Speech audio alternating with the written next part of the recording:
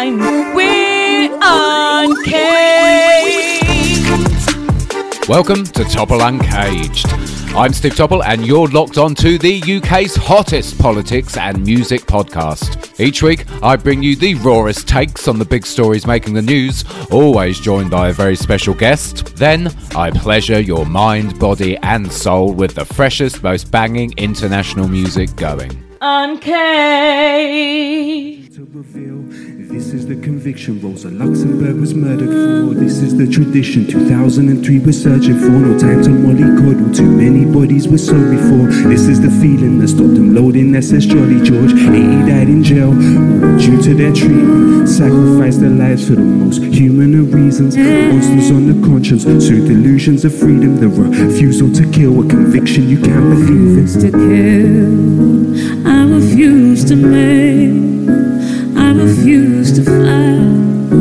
No, not in my name. I refuse to. My guests, plural, on today's podcasts are two of my fellow flock of canaries, two of my favourite writers and two of my favourite editors, obviously. Not that I'm biased towards anyone at the Canary, of course. Quick disclaimer there. You may have seen on their social media and through their writing at the Canary that they have been part of one of the most important direct action movements that happens every other year. It's absolutely fantastic. I went there myself in 2017 to witness it firsthand. And they have been on the front line along with two other Canary journalists reporting directly from the heart of East London. And there was a bit of an affray with the police as well, just to add into that mix, but we'll talk about that later. This is an extremely important topic which has ramifications geopolitically worldwide. It's quite the subject, so we're going to try and sort of drill down into it as best we can. I'm very pleased to be able to introduce to the Topple Uncaged podcast fabulous editors at the Canary, the fantastic Emily Apple and the amazing Freya Lockley. Thank you so much, guys, for coming on. I will add the disclaimer that you haven't long been back from this direct action for the past several weeks, so you are a bit exhausted, so thank you so much for coming on to do this. Pleasure. Hello. Emily's sitting there like, I'm trying to stay awake. She's all good. She's going to be great, listeners. Don't worry about it. It's brilliant. Now, as I said, if you've seen their social media and if you've been following the output from the Canary, we are, of course, talking about the Stop the Arms Fair camp action protest that has been going on in the past few weeks. This is all about the DSEI, the Defence and Security Equipment International Arms Fair. It's the world's largest arms fair held biannually in London. How to sum this up? Well, essentially, I suppose, guys, it's a who's who of rogue corporatists and disaster capitalists, really. You've got everyone there, every defence manufacturer going, Lockheed Martin, Raytheon via BAE Systems. It's supported by the UK government via the Department for International Trade's Defence and Security Organisation. And policing, well, in 2017, it cost the Met just under £1 million, and that was only in direct policing costs. Every time there is this arms fair, this is absolutely fantastic movement of people which camps up and does loads of different actions and events and protests throughout the week. It always culminates on the Saturday with the festival. As I said, I went there in 2017. It's absolutely fantastic. But Freya and Emily were there along with it. It was Tom and Eliza, wasn't it, guys, you were with? Is that correct? Yeah. Yeah, excellent. So 4 Canary journalists on the ground, non-stop reporting and coverage of this. Okay, Emily, let's start with you. I mean, I was there in 2017, you were there in 2017, and we're now in 2019. So how was the sort of the days and days of action compared to 2017? Was it bigger? Was there more people there?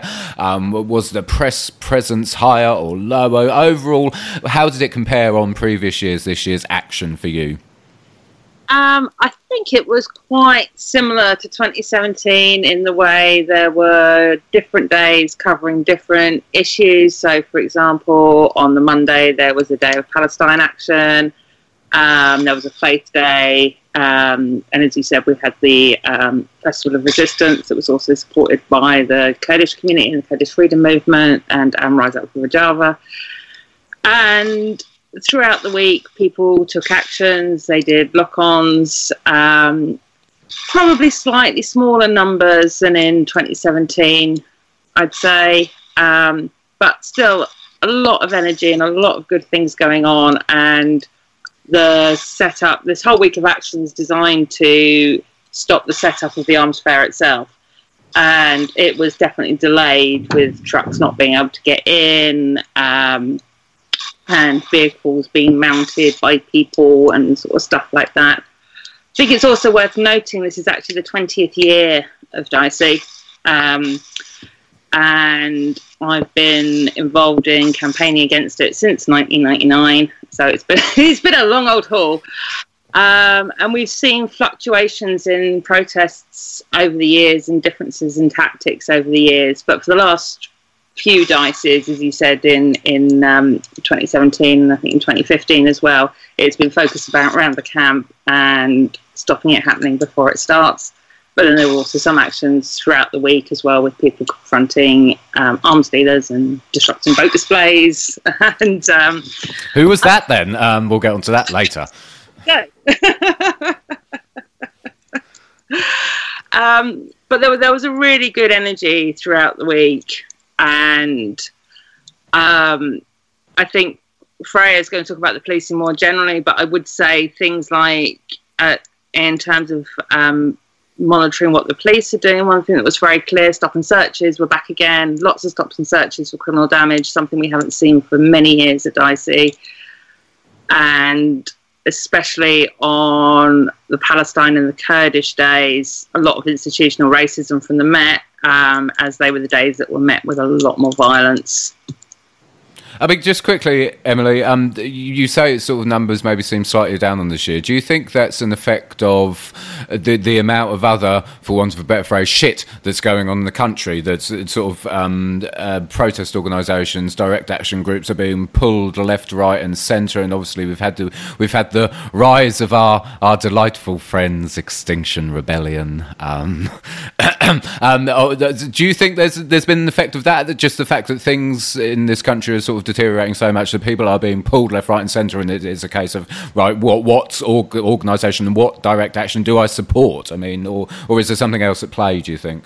I think so. I mean, we had all the Stop the Coup stuff going on at the same time, and I think one of the things that we really, really need to do with a lot of these sort of campaigns is a lot more joined up thinking, because for me, the arms trade and things like Dicey are things that encompass everything that we're trying to oppose.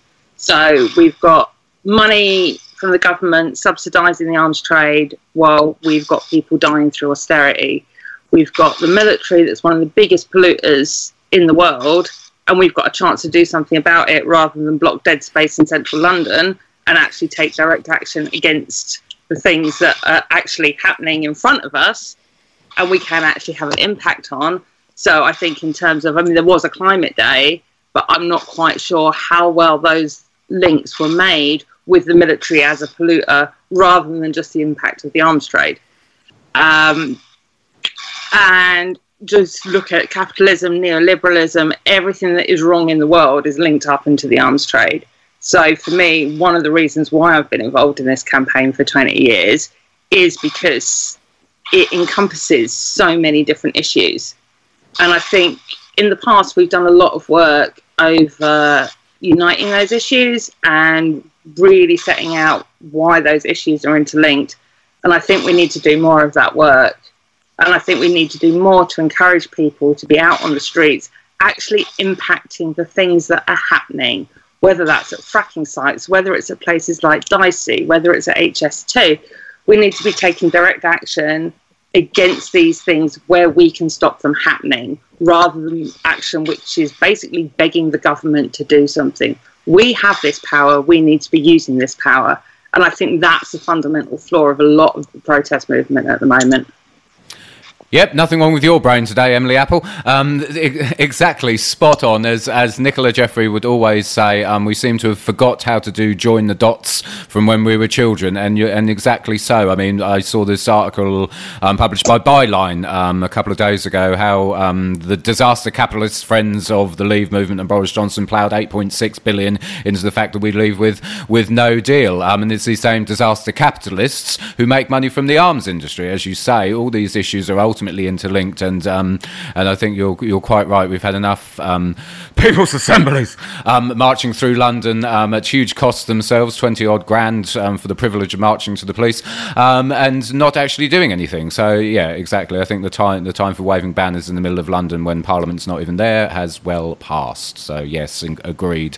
Direct action has to be the way forward, and as you say, linking all these issues together. One of the issues, of course, surrounding the arms fair, which is always a pertinent one, is the policing. And as Emily touched on, there was some interesting developments this year, not least, as you say, institutionalised racism against the Kurdish movement and the Palestine Solidarity movement as well. Freya, I mean, obviously there was some standouts for you as to what had changed then with policing at this year's arm fair. Just to answer a direct question actually from me. So you say that there was lots of stop and searches going on. Was there Section 60 in place then? No, it was all for criminal damage. Right, okay. Excellent. I was just interested because obviously living in London, we've had Section 60s going off left, right and centre at the minute, literally for nothing. Obviously there's one at the Notting Hill Carnival just a few weeks ago, and there's been one in the borough I live in as well. Freya, so policing, more heavy-handed, more arrests, more abusing of powers, do you think, this year? What was the policing like? What were the most sort of nefarious aspects of it this year? As far as we know so far, there were at least 116 arrests. But as well as the arrests, the police presence was intimidating to a lot of people who may just have been there to protest peacefully, who may not have put themselves in the path of being arrested. One thing I noted in particular was the police response to press. I mean, I was bruised and shoved on several occasions, holding my press card, just trying simply, because on some days I was there with a press card, on other days I took the press card off and I wasn't. But both of those incidents that happened to me, total strangers stepped in and photographed them, witnessing me holding up my press card, and I left on Monday with bruises from simply trying to report on what was going on. And I saw a lot of that going on around. I think one of the harshest ones I saw was when the Kurdish community simply tried to cross the road with a banner, and the response to that was totally disproportionate. These were peaceful people from the Kurdish community. There were several brutal, pretty violent scuffles and violent arrests during that as well. I know that one woman was holding a baby, and the police response was so extreme to her that they pushed her while she was carrying a baby in her arms. On the Peace Day, I saw what the police did. People were just sitting very calmly. It was absolutely silent, very, very peaceful. And they were told to move by 3 o'clock. Had they been allowed to continue for another 15 minutes, their religious service would have been over. But the police wouldn't listen to that. It was very much our rules, that's it. And just in terms of the sheer volume of police there, I mean, it was completely disproportionate to any number of protesters that were there. In a moment, the bat of an eyelid, they could mobilise lines of 50 to 100 police who were all stacked up behind. So we just think about the cost of that, about everything else going on in London, about the fact that people are constantly saying there aren't enough police out on the streets anyway, and yet there they all are trying to prevent mostly peaceful protest, and where there were any people taking any form of direct action, a completely disproportionate police response to anything that was taking place. And again, sort of similar question to what I asked Emily. I mean, why do you think it's been up this year? Because I remember being there in 2017, and I had my press card round my neck. And while I thought then the police presence was still disproportionate, there was a ridiculous amount of police there then for the amount of people that were there and the kind of action that was going on. I mean, there was lock-ons sort of left, right, and centre, and blocking of roads, but it was completely disproportionate. Then why do you think we've seen this upping of the ante by the Met this year? Is it changing government? Is it due to the fact that there's been this boom, I suppose, in direct action across the capital because of what's happened with Extinction Rebellion? I mean, what's your kind of thoughts on why the police were so more aggressive and heavy-handed and out in so many more numbers this year?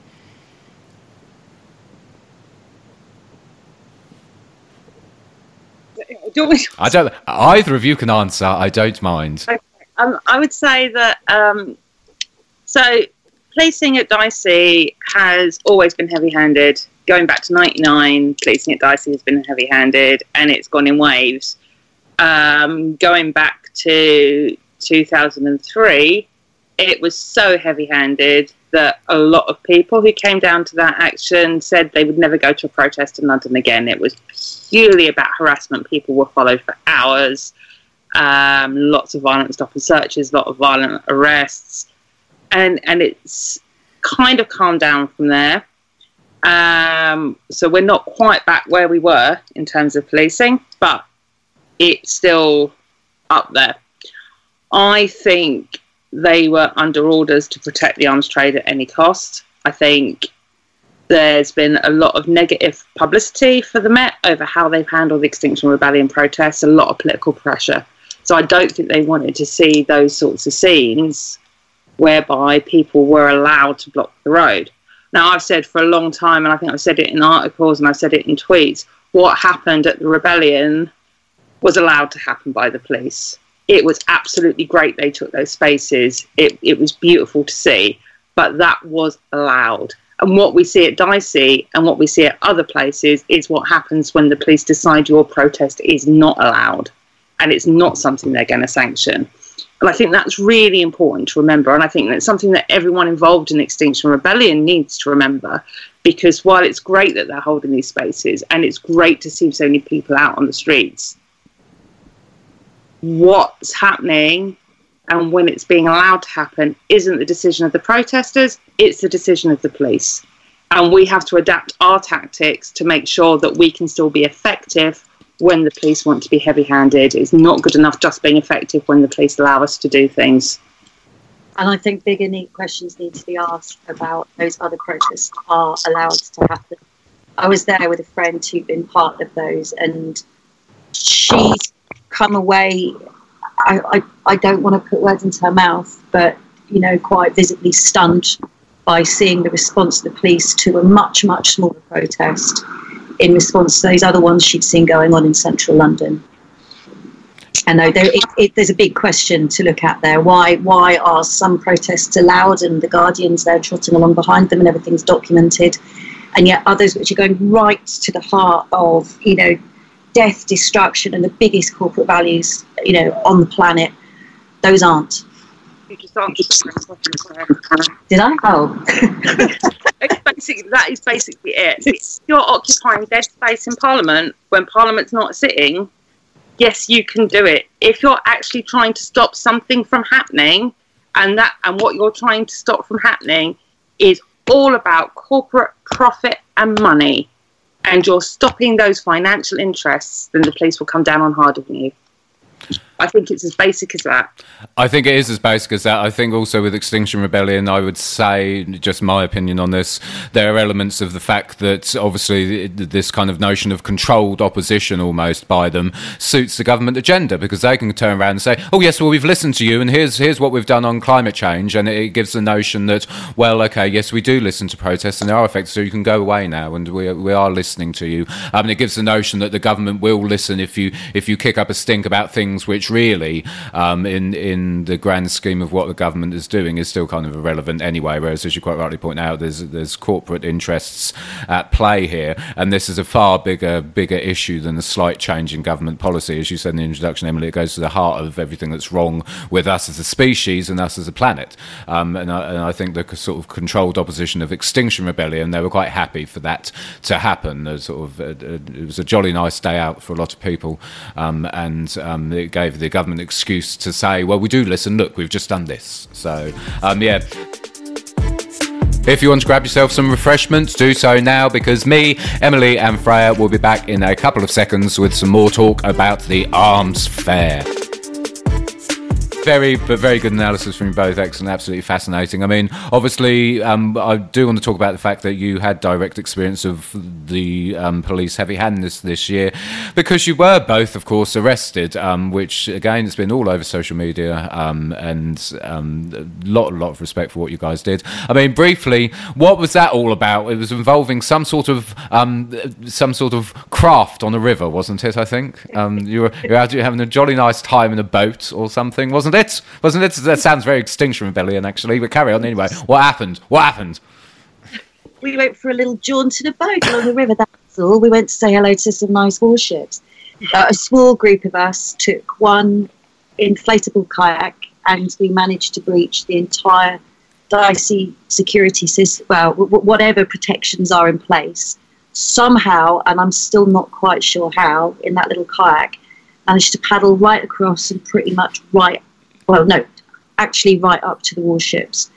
And I probably shouldn't say what the other goal, but yeah, so we got right up there. And given that there was meant to be military display by BAE Systems at the time, I'd say we did pretty well in that little boat, actually, because that military display didn't go ahead. So if you think of the might and the wrath and the money behind BAE, that's what you can do with determination, a brilliant group of people, and one tiny kayak. And I just hope that it's things like that that make a lot of people think, actually, you don't need to be organised and told what to do for a demonstration. You don't need to book a week off work and be at Oxford Circus at this time because the Guardian will be there. You need to just get out there and do it, because small things can have big impact and big effect. Yet we didn't stop the death and destruction, but I think we made a damn good point. Emily, anything to add? Well, we were also involved in, a group of us, me and Freya and another friend, locked ourselves together in front of the eastern entrance to the Arms Fair on the Saturday, as part of the Plan C Rise Up for Vidava call. And we stopped the trucks going into that entrance for quite a while before the police came and arrested us all. So that was the other action that we were involved in during the week.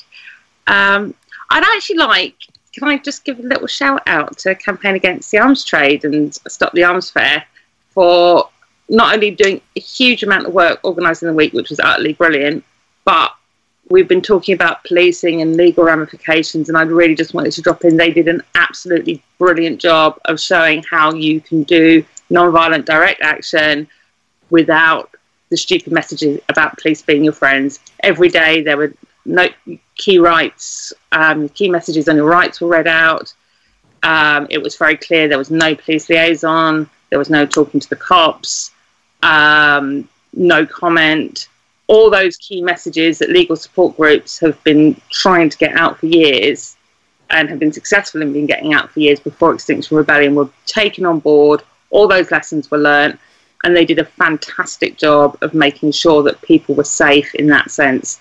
And also to the welfare teams, who were utterly amazing, going around with water and sweets and making sure people were safe and feeding people, and just I think it was a really nice atmosphere that people felt held in and supported in, and I think I'd just like to give them a massive shout out for doing that, because I think that was really well done. Yeah, I'd echo that, and to prisoner support as well, and all the legal observers, because from beginning to end, I think whether you were there just to be giving your support to what was going on, or whether you were there knowing that you were happy to take action that may lead to arrest, everyone was safe and everyone was held, and it was incredible. And that didn't come through chats with cops and telling everybody what we were doing and where we were going. Yes, quite indeed, Freya. Yes, listeners, you may get that inference. No, I completely agree. And Campaign Against Arms Trade is absolutely excellent. I will link to their website in the show notes, because not only are they brilliant on the ground, but their website's absolutely excellent as well. And it's so chock-a-block with information about the sort of financial implications, vested interest, etc., etc. So I'll link to that in the show notes. I have to give a little shout out as well, actually, because they always impress me, and I always think they're wonderful. And I'm no fan of organised religion, obviously, but I have to to give a shout out to the Quakers as well, because when I was there in 2017, they just blew my mind. Loved them. And I know they came in for a lot of trouble this year as well with the police. So shout out to the Quakers as well. They're absolutely fantastic, as always. I want to sort of get into a bit more philosophising, really, I suppose is the right turn of phrase, regarding this, just because of, as Emily summed up in the introduction, the sort of global geopolitical implications on every aspect of life that really events like Dicey have. I mean, Freya, it's been several decades now, I think it was in the 60s, wasn't it, that President Eisenhower gave his speech about the military-industrial complex, as the phrase that he coined goes, about the sort of intertwining of government and big business and corporations involved in arms and the military. I mean, I always think, don't get me wrong, I'm no fan of Eisenhower, I wasn't exactly an anarchist, but it was a very sort of telling way of summing up the situation, and I think if he was alive today, he'd probably be maybe not unsurprised, but still quite shocked about how much deeper this has become. I mean, why do you think, in all these decades since he made that speech, and what I suppose we would now term as corporatism, really, that intertwining between big business and big government, I mean, why do you think nothing has moved on in all these decades? In fact, why things have actually got worse, but with the sort of the interlinking of government and the military-industrial complex and the continued rise of this most dastardly of phenomenons, I suppose, Freya. Why has it got worse? One word, profit. 2 words, money. It's profit, money, profit, money, profit, money. I mean, since 2008, the UK arms industry alone has raked in £44 billion. And that's one country out of many. Take that, magnify it by America, Saudi Arabia, United Arab Emirates. There is huge profit in death. It's quite simple. And alongside those profits, our countries aligning with each other and making profit from each other. And it's a constant cycle. And I think if you look at the way that those profits are controlled by certain countries, you know, Israel's right up there. The political alliances between those countries are unshakable. Between the US, the UK, Saudi Arabia, Israel, you know, they go hand in hand. And I think what we've seen since then, in terms of the global military complex, is those alliances strengthening and the profits getting bigger and bigger and bigger. People make war profit from war. There you go. It's quite simply, you know, it's that simple. I know it's not that simple, but, you know, on one hand, I think that's it. And then also, and particularly if we're looking at our UK government, those companies are also trickle feeding vast amounts of money into UK MPs and politicians. Johnson, for example, in just this year, Anthony Banford, who's chair of JCB, which is actively involved in destroying Palestinian settlements in Israel, has given over £100,000 to Johnson. And that's just one donor for our current Prime Minister.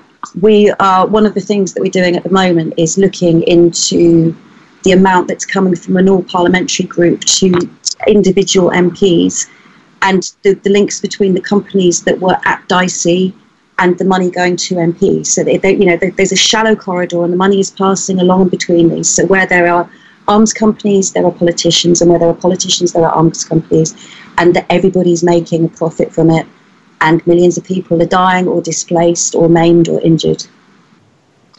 Yeah, I think the example of Banford is an absolutely brilliant one, because, again, we're back to what Emily said at the beginning. Not only then, therefore, does it tie into the arms trade, but, of course, and I can say this on the record because I've written it for the Canary, Josie Banford, a massive tax avoider, got numerous shell companies operating out of the Bahamas. So there we go. We've got another issue there. Never mind the fact that most of their machinery operates on diesel. And we go round and round and round in these circles. And as you say, the money that revolves between these big corporations and government is quite something. I did a piece piece for the Common Space, a Scottish news website, back in 2016, looking into the vested interest in the House of Lords. And my own calculations, I worked out that nearly 20% of the House of Lords either have shares in arms manufacturers or other defence or military corporations. And the best example of that is, of course, Lord Hutton, Labour's last Defence Secretary under Gordon Brown, who left government straight into the House of Lords and then went on to consult for Lockheed Martin. It's just this constant revolving door that exists across the planet. And no, brilliant summing up, Freya, absolutely excellent.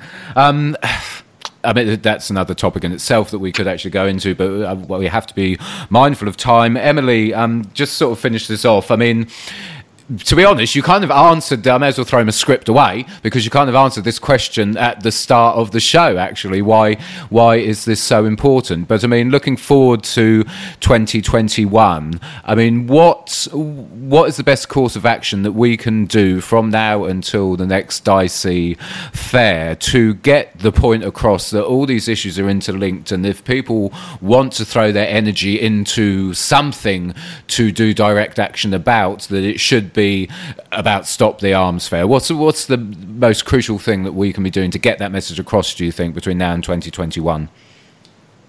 I think there's several things. I think continually making those links, getting that message out there, and really drilling down into that message with some really sort of detailed research on how it all links up.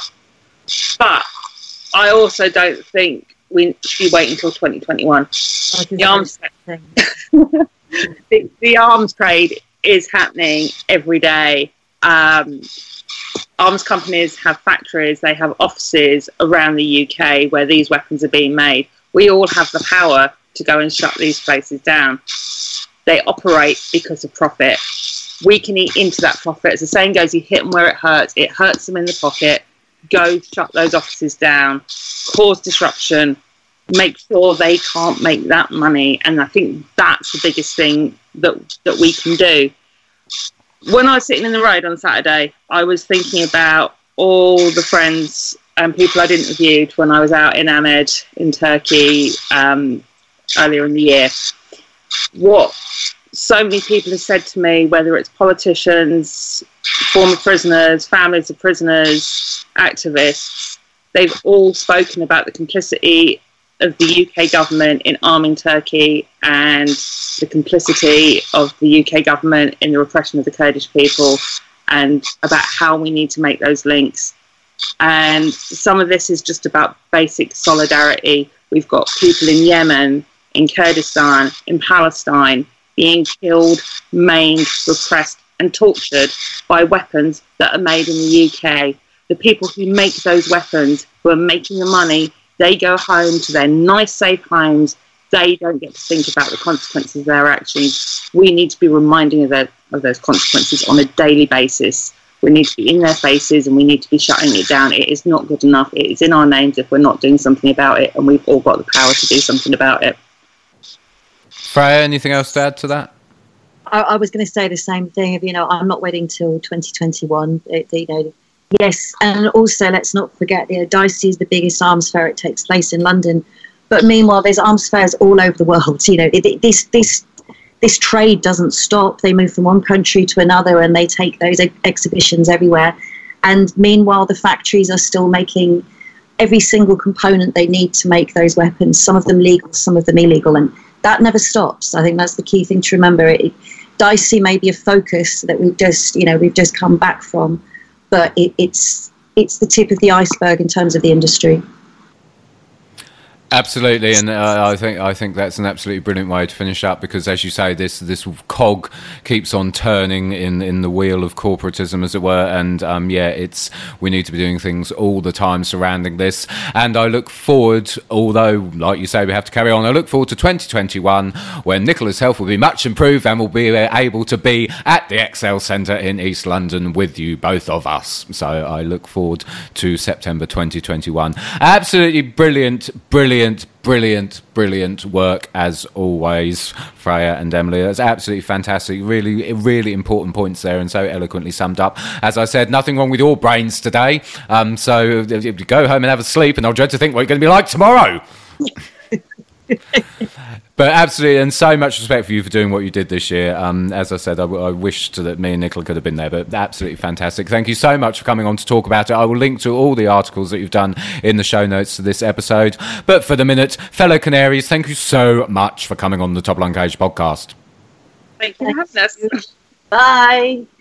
Love my mates Emily and Freya, two of the best journalists in this country, not least because they give a shit, but also because they get stuck in when it really matters. I urge you all to check out all the information in the show notes to the Stop the Arms Fair campaigns and also Campaign Against the Arms Trade, another excellent organisation. But I now want to play you a special piece of spoken word to do with Stop the Arms Fair. This is from my very good friend, rapper and poet Potent Whisper, and this is his rhyming guide to the Arms Fair. This is Potent Whisper, rhyming guide to the Arms Fair. Check this out. DSEI Arms Fair. You likely won't have heard of it or seen it on the news before. It's where the biggest companies sell weapons that are used in war. To governments and armies from all around the world, they travel here to London where the fair is held.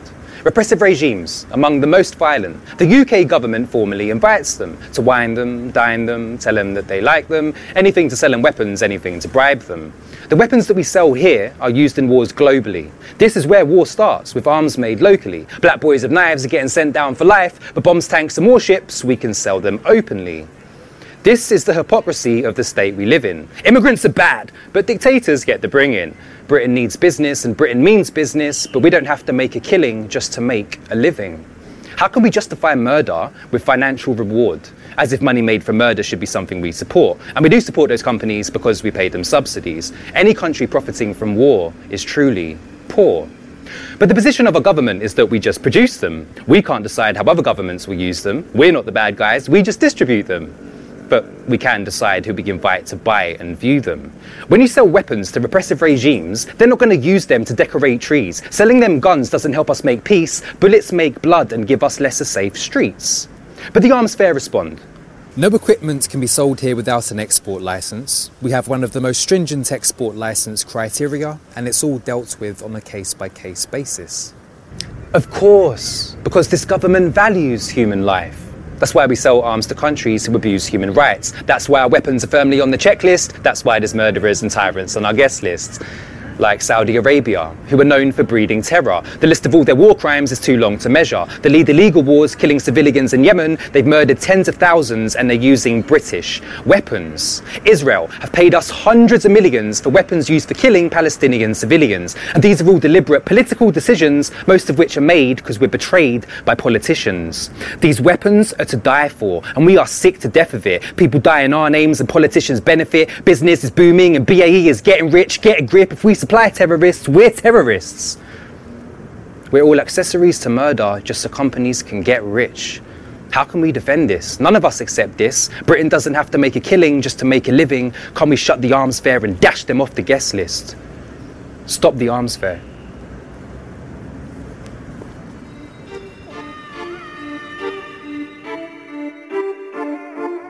And that's it. This very special episode of Top Uncaged is done. I'd like to thank my fantastic guests this week, the incredible Emily Apple and Freya Lockley. You can follow them both on Twitter. One is at Emily Apple, the other is at Freya Lockley. As always, behind the scenes, thank you to the love of my life, the gorgeous Nicola Jeffrey. Follow her on Twitter, it's at Nicola T. Jeffrey. My man behind the booth, sound engineer Gav Force. Follow him on Twitter, it's at Pause with AZ Radio. And my in-house singer, it's Raystar Music. Follow her on Twitter, it's at Ray_star113. Thank you to the Canary for uncaging us. I will see you again soon.